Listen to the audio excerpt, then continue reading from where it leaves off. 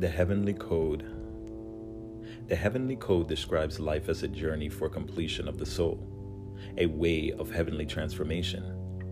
This journey of the soul's completion coincides with the activation of the 7 chakras.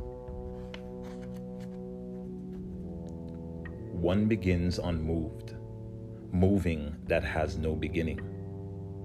One divides to 3 crowns while remaining a limitless mover. Heaven comes first, earth comes second, humans comes third. One gathers to build 10, an infinite form becomes trinity of heaven, earth, human.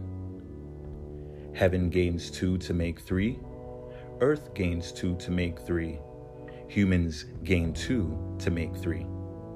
3 trinities make 6, and they create 7 and 8.